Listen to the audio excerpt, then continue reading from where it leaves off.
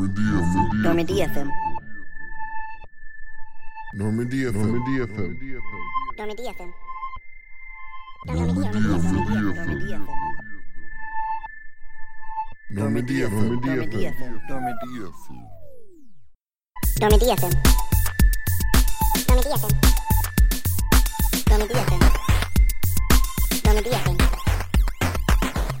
Hello and welcome to the one, the only Mass Effect podcast that matters. There might be others out there, but we've killed them all. They're all our... Fuck them. We got them. We dropped them in the streets, son. You know how I talk. That is the way I talk. Shepard, Mr. Kenneth Shepard, my co-host, is here, as always, alongside me, Eric Van Allen, making sure I don't say anything too stupid. He has yet to interject and stop, but... I mean, at this point, I just let you go. Just say what you're feeling. Just let it all see where come I out went with this. Yep. Ken, I have a fun fact for you. Mm-hmm.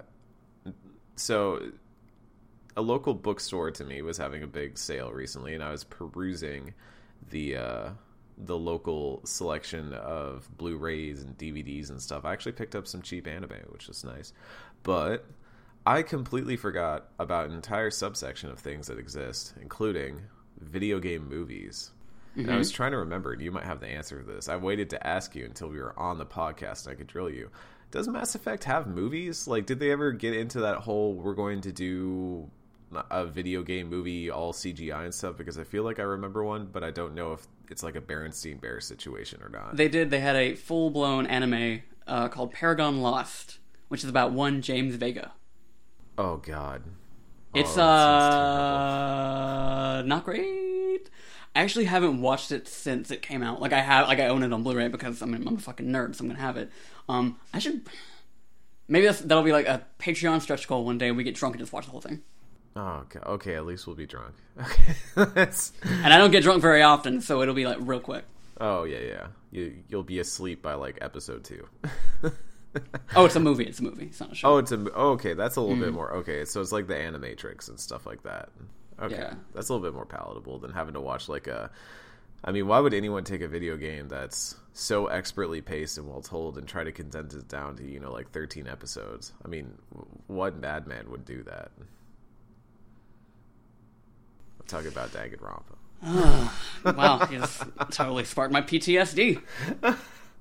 Oh, but Ken, we're not here to talk about Danganronpa. That's for whatever next podcast venture we get into. Crap, I planted the seeds already. This is a bad idea.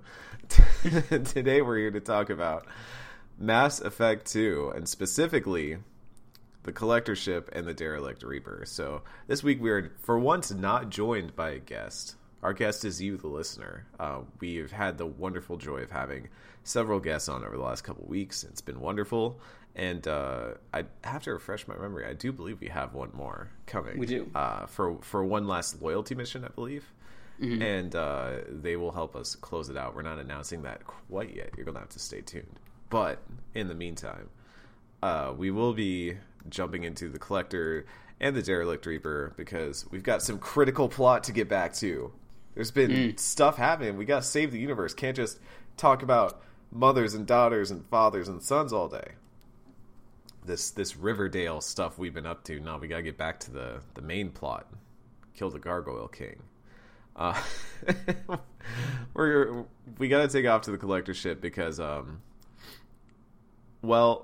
President Bartlett, the one and only elusive man, has told us that a Collector Ship has been taken out by some Turian fighters, and it's in some level of stasis. Ken and I were talking about this before the podcast started, and the setup for this is still super shady and shaky in a way that I think it's kind of intended to be, that they want you to feel like the elusive man is kind of withholding information from you about how all of this came together.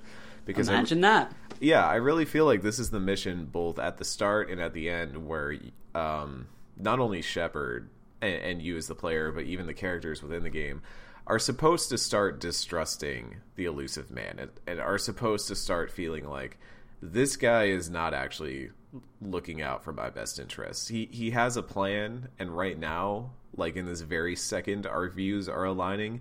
But even then, I can tell, like, this is not the guy I want to be long-term hooked down to. So, but hey, a collectorship is a collectorship, and we want to stop these weirdos. So we got to head out to it.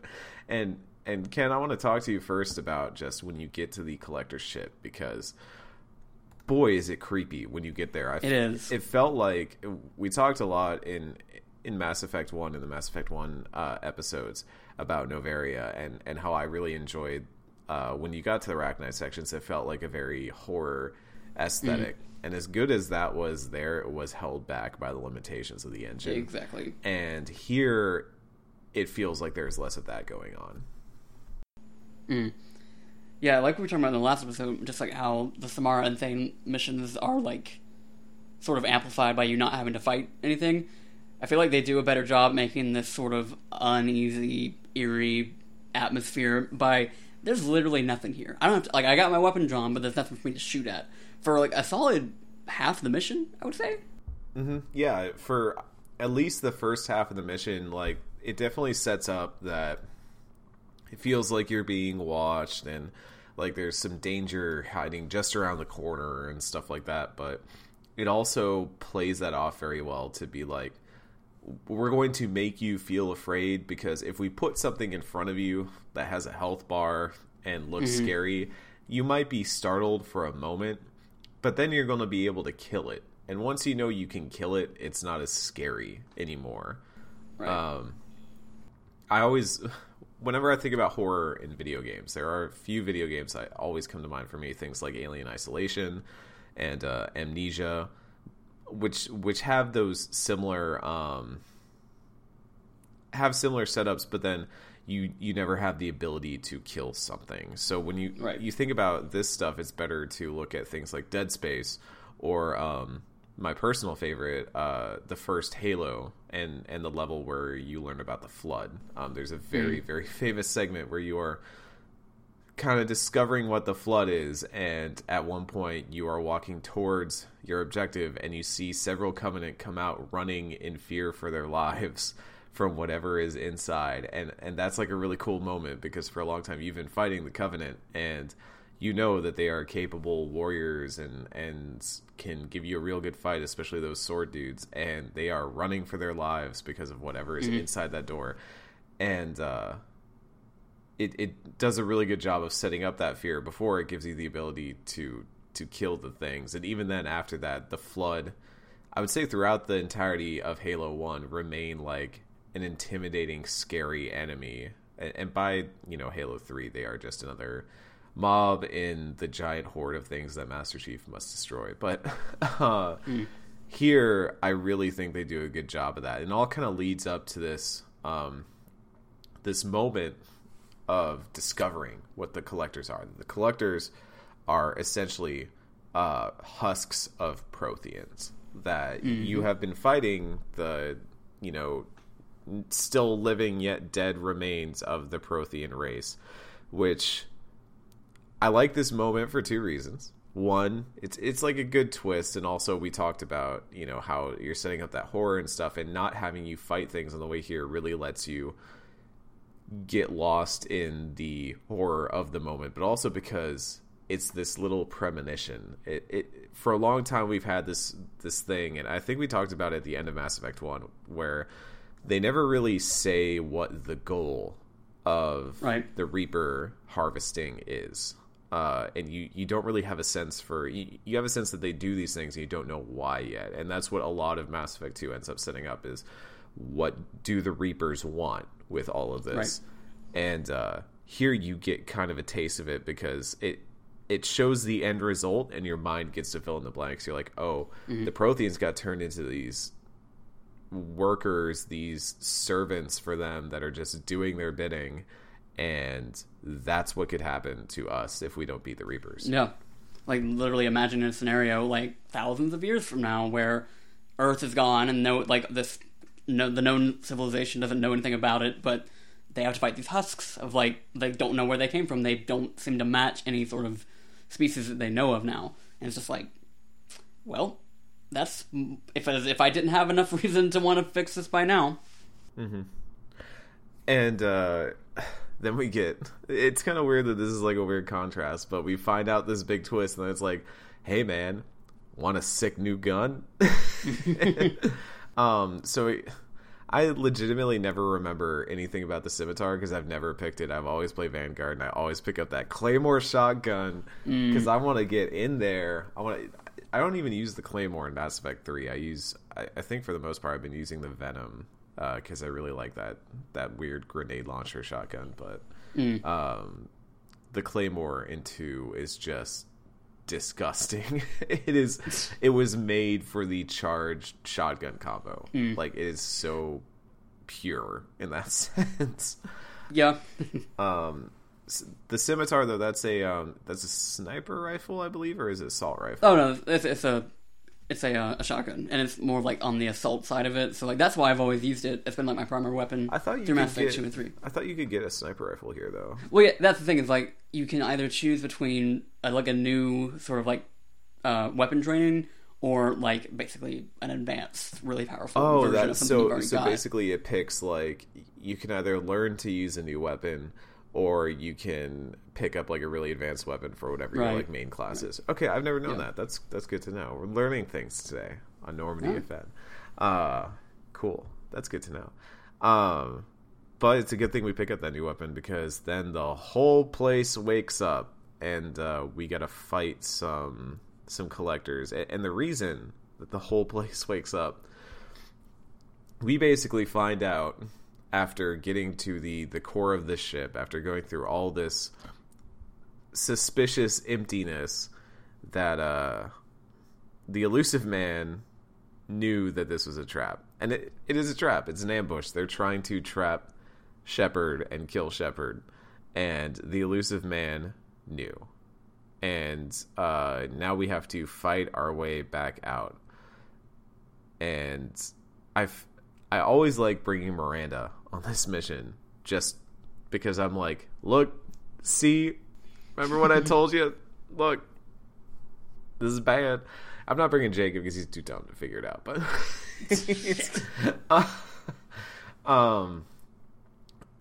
what was your reaction to all this, Ken? I mean, first time through, and also just like playing it now and knowing that he's going to betray you. The first time, it felt like an Udina move. Like, you're sort of... It establishes Elusive Man as sort of this... And, I don't know, like, it's hard for me to kind of put him on Udina's level in this specific instance, because at least when Udina was being a little shit, I understood why. Where the Elusive Man's sort of logic here feels super flawed, feels like... Because when you eventually get back to talking to him, he said that he's like, I didn't tell you because, one, I knew you could handle it, and two, you knowing could have tipped off the collectors in any sort of way. And I was like, that... It just feels irresponsible and careless of a person that spent millions to bring this person back from the dead to just be like, oh, I figured you could handle it. I mean, come on, dude. Like... Only sending you into the ship of the thing that killed you in the first place. Literally. And like they even bring up, like, through as you're going through, Joker and Edie have been like scanning the ship, and they find it's literally the exact same ship that killed Shepard 2 years ago. Mm-hmm. And it's just like you know that the ship you gave us is spec to the exact same specifications as the last one. I mean, sure, we may have gotten upgrades, we might not have. So I don't, like, the Elusive Man is supposed to be presented as this really, like, calculated, smart person, and it just, it feels like it feels sort of contrived in a little bit to, like, make you, like, really suspicious of this dude who makes not only irresponsible decisions, but just seemingly stupid ones as well. I think my takeaway from it, especially considering how this character is developed in Mass Effect 3, is that it's supposed to reveal to you that at the end of the day, the Elusive Man has his own agenda. And it's not even necessarily to stop, quote-unquote, the collectors, or let's say stop the Reapers. It's not even necessarily that. He just wants to be powerful. He just Right. wants Exactly. the best for himself and by some extension humanity, but only insofar as humanity that serves himself. Right. And in this situation, he made a cost-benefit analysis and decided that any like boon he could receive from sending Shepard into the situation superseded the risk of losing Shepard in the process. So I don't know though, because it's just even looking at Mass Effect 3, all his plans they all hinge on Shepard.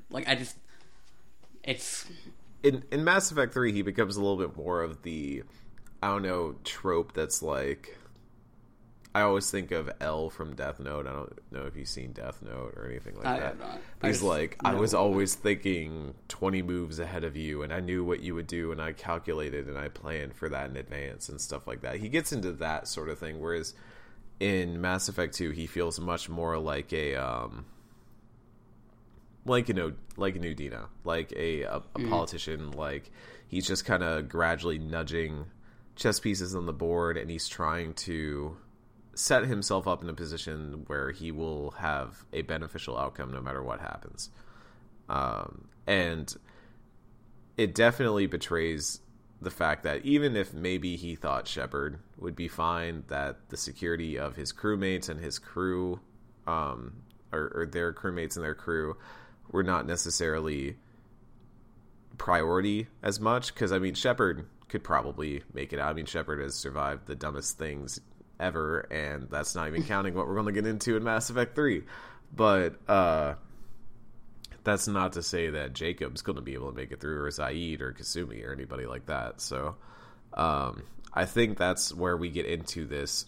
So quick note, during this whole betrayal segment, we do discover that the reason why people keep dying in the Omega 4 relay is because the relay reads an IFF. I forgot what that stands for, actually. It's like Interfleet something, or it's basically like, imagine it's like a key fob that opens the gate to your apartment complex, you know, like it's like that. identify friend or foe device. Identify friend or foe. That makes more sense. Mine sounded cooler though. Mine sounded more sci-fi. Interfleet friend flag. It's a little flag you hang outside your ship, and they're like, "Hey, it's our buddies." Or if they don't see it, they're like, "Those guys suck." It's like when you get a parking pass at university and they know Yes. not to put a ticket Well, on your windshield. It's supposed to work that way, but sometimes at some universities.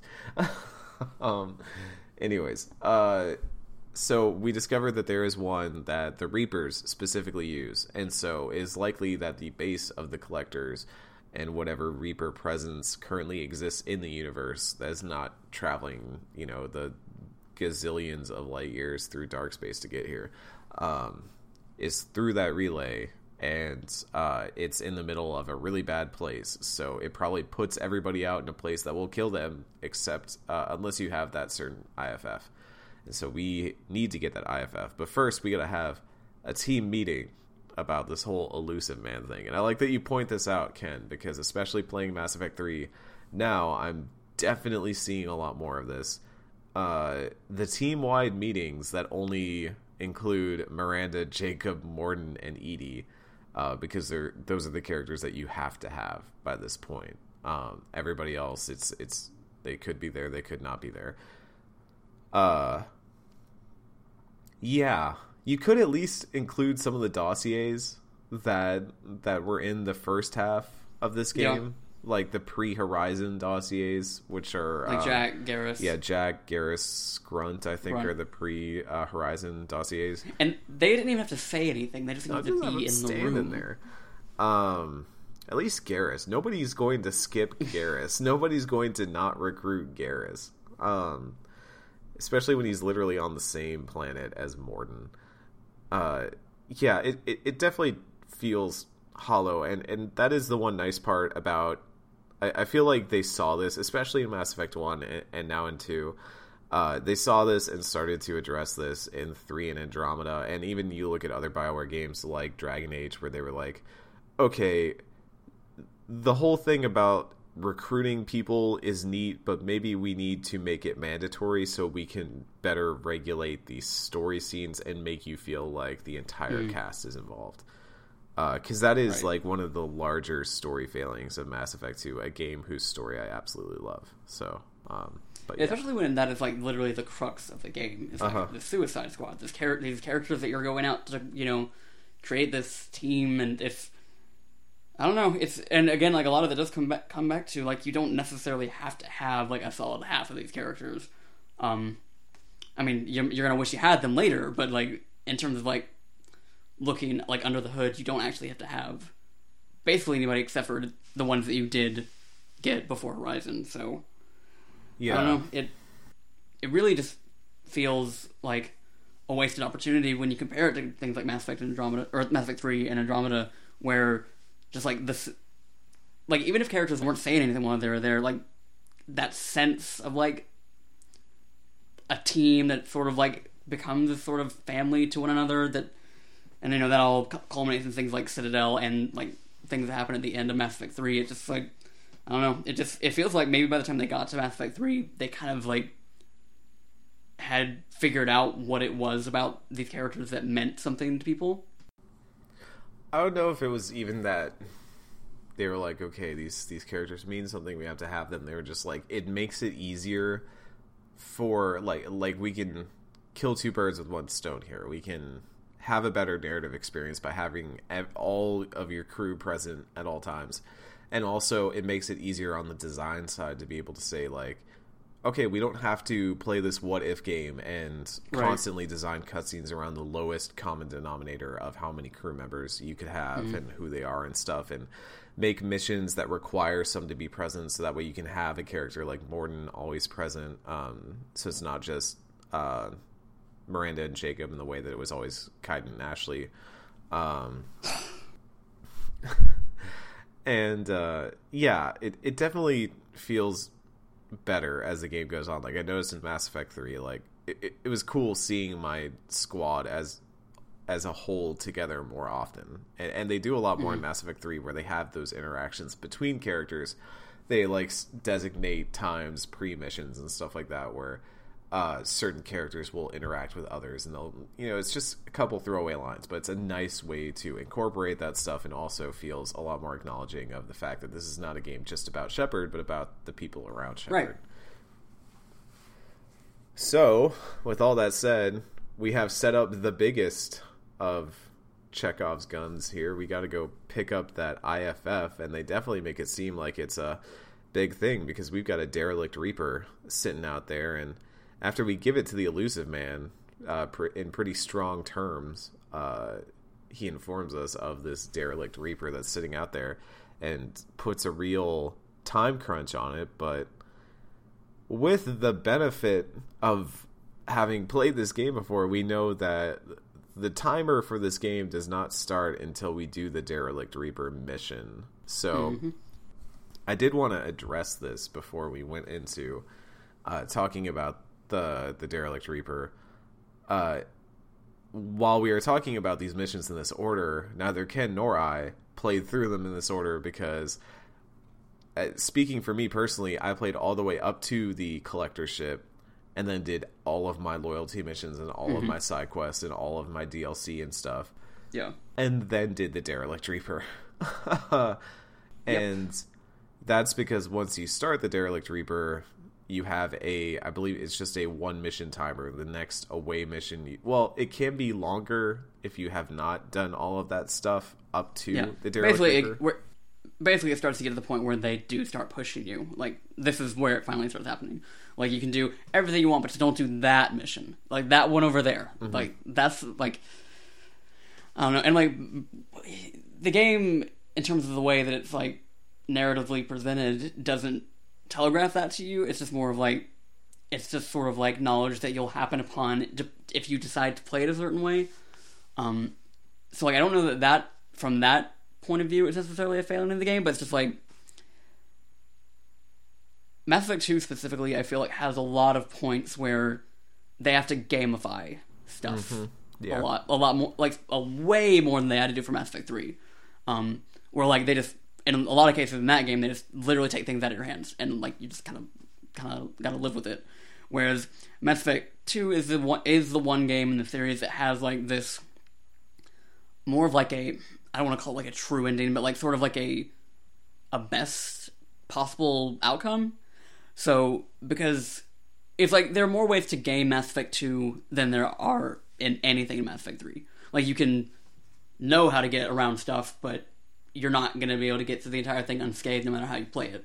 Whereas Mass Effect 2, it's like it has this one crux of everything it does that like there is sort of like not a pass fail, but like a I guess a best way to get through it, you know? Yeah. So like they have to give you like as many ways to possibly accomplish that than anything that happens in any of the other games, really. I think that, I don't know, I always go back and forth on this stuff because I really do like the suicide mission. I like it a lot. Mm-hmm. I think it's a really cool thing that not many games have been able to pull off well. We've kind of seen it in other games. I was recently thinking about Tales from the Borderlands again, due to the recent Borderlands announcement, and I was thinking about how the end of that series specifically reminded me a lot of the suicide mission and the way that it incorporated a lot of the choices and a lot of the relationships and friendships you had made throughout the series into this final combat in a way that I was like, oh, this almost feels like somebody at Telltale had recently played Mass Effect 2 and wanted to incorporate those sorts of design things. And obviously it is, you know, just an iteration of the things that Mass Effect has always been trying to do, which is just make your choices matter in the end and have them all culminate to a head. And so we do kind of come to it with the fact that we have played this enough times and we've read about this enough times and it's been discussed to death that we can see the mechanics at work. We can kind of see the cogs turning. And so once you start to see that, the magic kind of dissipates. And I think that's why everybody remembers the Suicide Run in terms of their first go through it, because at that time they didn't think of it in this mechanical pass fail test way. It was just this harrowing mission, do or die, and a lot of people lost crewmates playing it. I mean, I think it's very hard to not have that happen because as you note, narratively they don't really set up the fact that the IFF starts this timer, and they have this kind of toss away line. I remember making note of it, and sadly I lost all my screenshots recently. I don't know how that happened, so I don't have the note to have it there, but I remember it specifically that you have this conversation with Miranda and Jacob just before you're about to, like, you know, exit the cutscene and get back in control of Shepard, where they're arguing, and one of them is like, oh, we should go get that IFF right away. That seems super important. And the other one's like, but maybe we should finish building out our squad first and doing things there because we want to have the best squad to face whatever might be on that Reaper. And I think that was supposed to be the way of telling you, like, hey, get stuff done because it's going to block you otherwise. So, I don't know. I'm always of two minds about it. Yeah, I mean, we can maybe get into like more of a deeper discussion on the suicide mission when we get to that episode, but it's just kind of like looking at, specifically with Mass Effect 2, just looking at the way that they, like I said, that they gamified sort of the possible outcomes you can make. I feel like it was, as well as I think they ultimately pulled it off, I feel like it sort of gave people the wrong impression as to what this series ever was, because other than the suicide mission, I don't think Mass Effect really has too many of those possible, or like as many of those missions that like there is sort of like a clear-cut best outcome. And I feel like, you know, maybe if you had to lose people on the suicide mission, and like, or you wouldn't be able to get through every loyalty mission, and it was a matter of like, I need to decide who is like what missions are the priority, what upgrades are the priority. Like, maybe that would have, you know, altered the way some people felt about Mass Effect 3. I don't know. Yeah, but that's a conversation of another episode.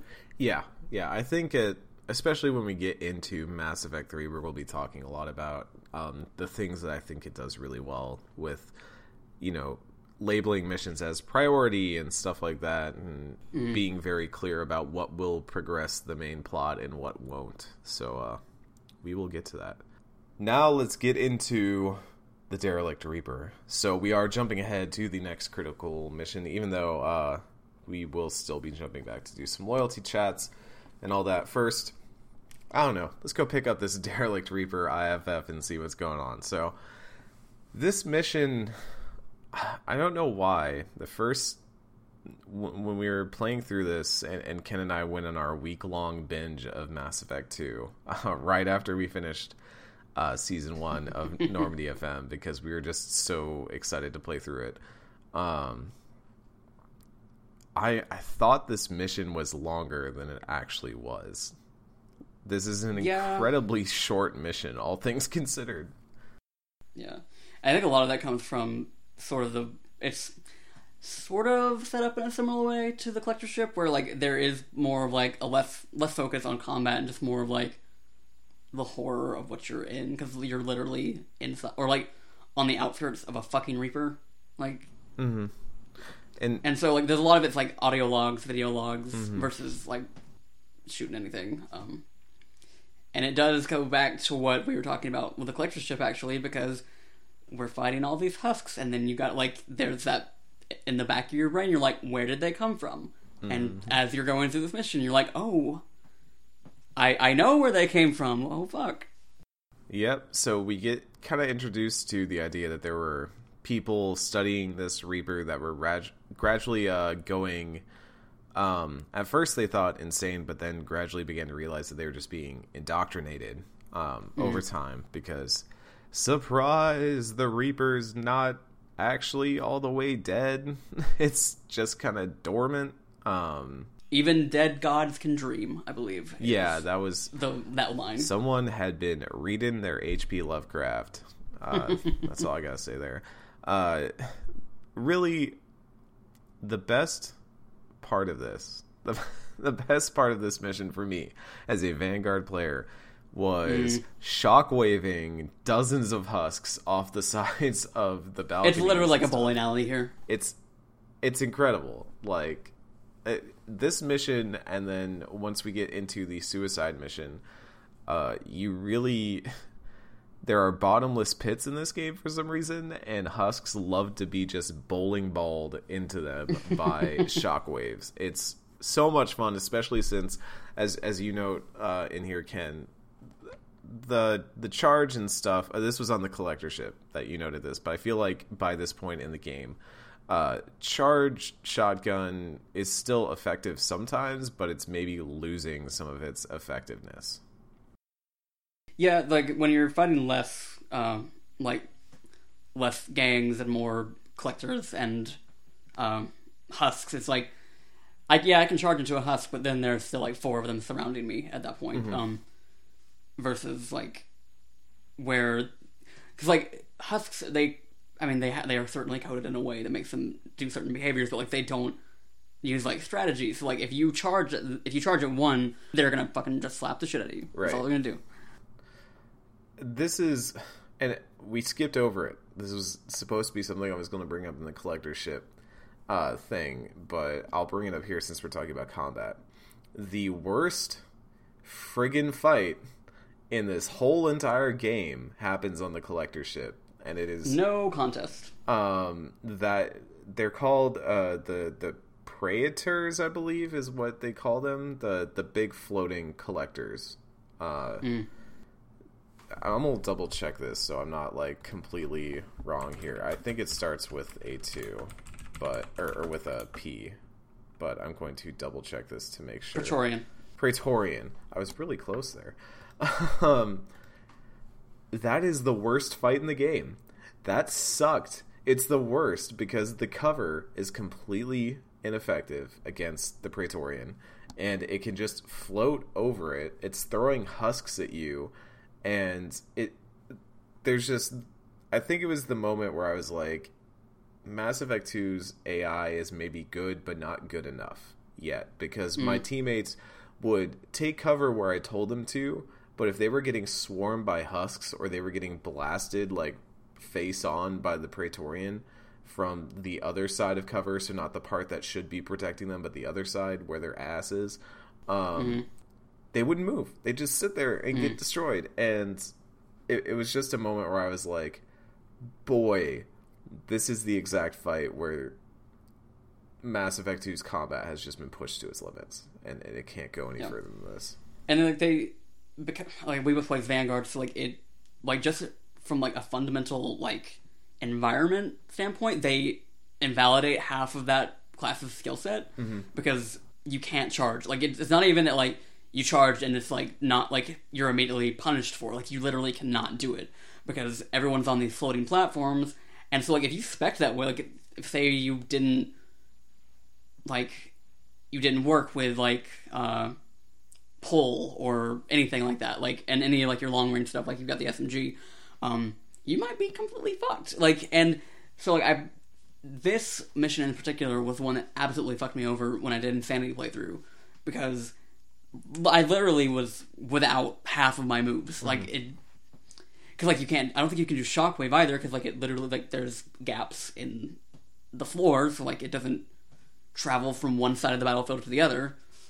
So I don't know. It's just it was a maybe lot of, it's I'm sure. I was just gonna say it's a lot of cool design ideas, but it just does not meld with the tools that you are given. Exactly. It might have been easier for infiltrator soldiers, people that focus on long range, but just and so maybe that's just a Vanguard problem. Yeah, it could be. Vanguard is a super specialized class when you think about it. It wants to do one very specific thing, and so when you try to play it other classes, you run into speed bumps. And I think that's why I like Vanguard, is because it forces you out of your comfort zone and to play in a way that is unlike other video game shooters, but also that just creates issues when you have to kind of play within the same rule set as other Shepard builds might. But in terms of the Derelict Reaper, again, we get to use our Shockwave, so that's great. We get to fuck everybody up. This is the game giving us a little after it just took everything from us before. It's everyone else is, And I'm gonna go ahead and say it. Shockwave in Mass Effect 2 is way cooler than Shockwave in Mass Effect 3. It's not even useful in the same ways in Mass Effect 3. I don't know who made that choice to make it not locked to the ground, because it's more almost like a projectile. Yeah, it's like a Hadoken almost. It just kind of flies like a fireball almost, and it's really, it feels weird. It doesn't feel good, and it doesn't have that satisfying where it. I know this is talking too much about the combat of another game in Mass Effect 2, but because we have been playing it, Mass Effect 3's Shockwave just feels super. You don't have the impact, and it's also not very easy to read visually as oh, that was too short a range. I was not close enough to the enemy to hit them with Shockwave. Whereas in 2, you know what the range of your Shockwave is because you can visually see it. So, yeah. Luckily they gave you Nova though. So. Yeah, you do get Nova. I never used Nova much, but we'll talk about that. No shit. 3. Okay. Yeah, all right. Talk about it. Don't worry. I'm really ready for Mass Effect 3 if you didn't know.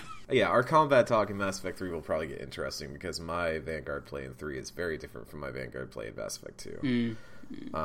Probably because of very certain changes that happened, but we will talk about that then. For now, we're going to talk about the very best boy, the good robotic boy, who just wants to bring everybody together in perfect harmony. Legion. Boy, Legion... Sometimes I can't tell whether I think Legion is really cool or really lame, because he's just close enough to that Kai Leng level of saying nerdy, edgy shit, where he's like, I am many, we are Legion. And immediately I was picturing a Guy Fawkes mask on this dude's Geth head and being like, oh god, he's an anonymous hacker dude. But then then you get to know who he is, and I'm like, okay, Legion's cool. I'll give him a little bit of leeway on that, because sort of going back to how we talked about the Rachni back in the first game, Legion is somebody that has never had proper contact with humans, or not even just humans, just organics in general. So Kai Leng. There's a language barrier that has to be sort of overcome, because idioms skipping ahead a little bit don't make as much sense. Skipping ahead a little bit, you're literally you ask him, who is the individual in front of me, and he doesn't even comprehend that. That's not that's not in his vernacular to view He's himself like, as I this am a one thing. platform for many things, and it's like, yeah, no. When you get to that part, I started liking him. It was this very early part where you're like, oh, he's this mysterious robot Geth sniper that seems to be helping Shepard for some reason, and he's super cool because he's Legion and he's Mini and stuff like that, and he's got 7 armor. yeah, For some reason. he's cosplaying as Shepard. Yeah, we don't get much context here for Legion. You kind of get that same setup where with Grunt, where it's like, okay, well, we have a Geth on the ship now, and I guess we can turn him on or not. And I can't imagine there are people out there who don't do that, because I actually don't know what happens if you go into Mass Effect 3 without having turned Legion on. That sounds weird. Also, he's not a romance option. If you, I guess isn't really a spoiler. Like, he becomes a named enemy. Like, very late they in do Mass the Effect same 3. thing with Morinth, and I think they do it with Grunt too, right? Where you just fight them eventually at some point. I don't know about Grunt, but I do know it can happen with Jack as well. Really? Mm-hmm. Huh. I'm gonna look that up later. There's a lot of messed up shit that can happen in Mass Effect 3. Yeah, I'm gonna look that up later, because I didn't know that could happen. I guess because they're all choices, it's like, what human would make these choices? So, but that's super weird to think of Legion as being a named enemy. That would be really sad. That would be really depressing. Yeah. That would make that game even more depressing than it already is. And that's impressive. That's an impressive feat. But it's cool to have Legion. I think we'll spend a lot more time talking about Legion because you get very little exposure here. Most of it happens in his loyalty mission, so that will be coming up on our next episode. So, nope, not next episode. Not next episode. I'm so sorry. I was pulling the list up as I was saying that to be like, okay, gotta remember. Our next episode is the Kasumi and Zaid loyalty missions, because we gotta get that. Which I suspect will be a very short episode. Yeah, at least on the Zaid fronts. I might have some stuff to talk about with Kasumi. Specifically the way that mission ends and kind of the weird choice it gives to you and stuff. But we will get to that. We will cross that bridge when we come to it. For now, that's all we've got for today. We're almost done with this game. Yeah, we just gotta get some critical plot out of the way because we're almost done. Just for our listeners at home who are kind of wondering how far we are from the end, we've only got 3 episodes left until the suicide mission.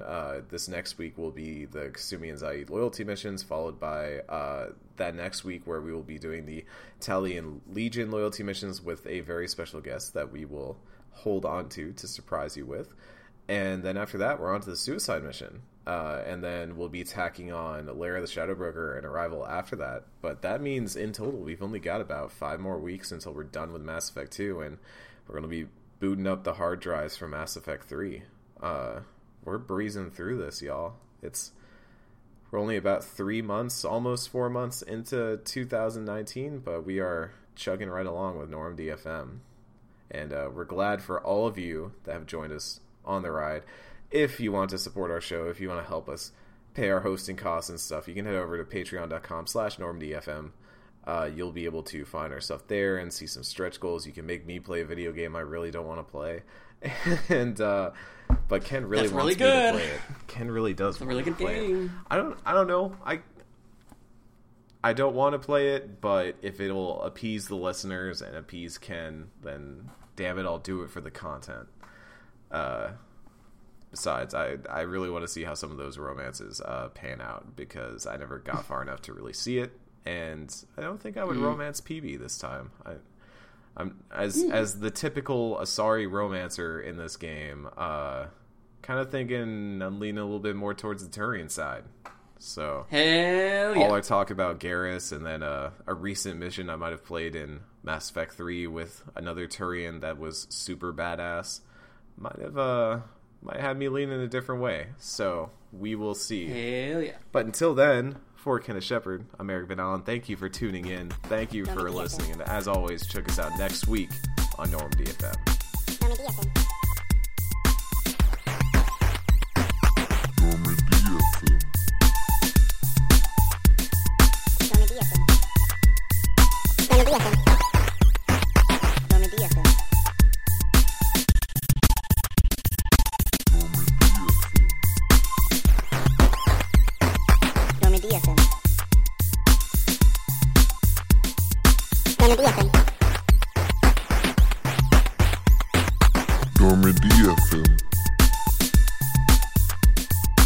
Normandy FM.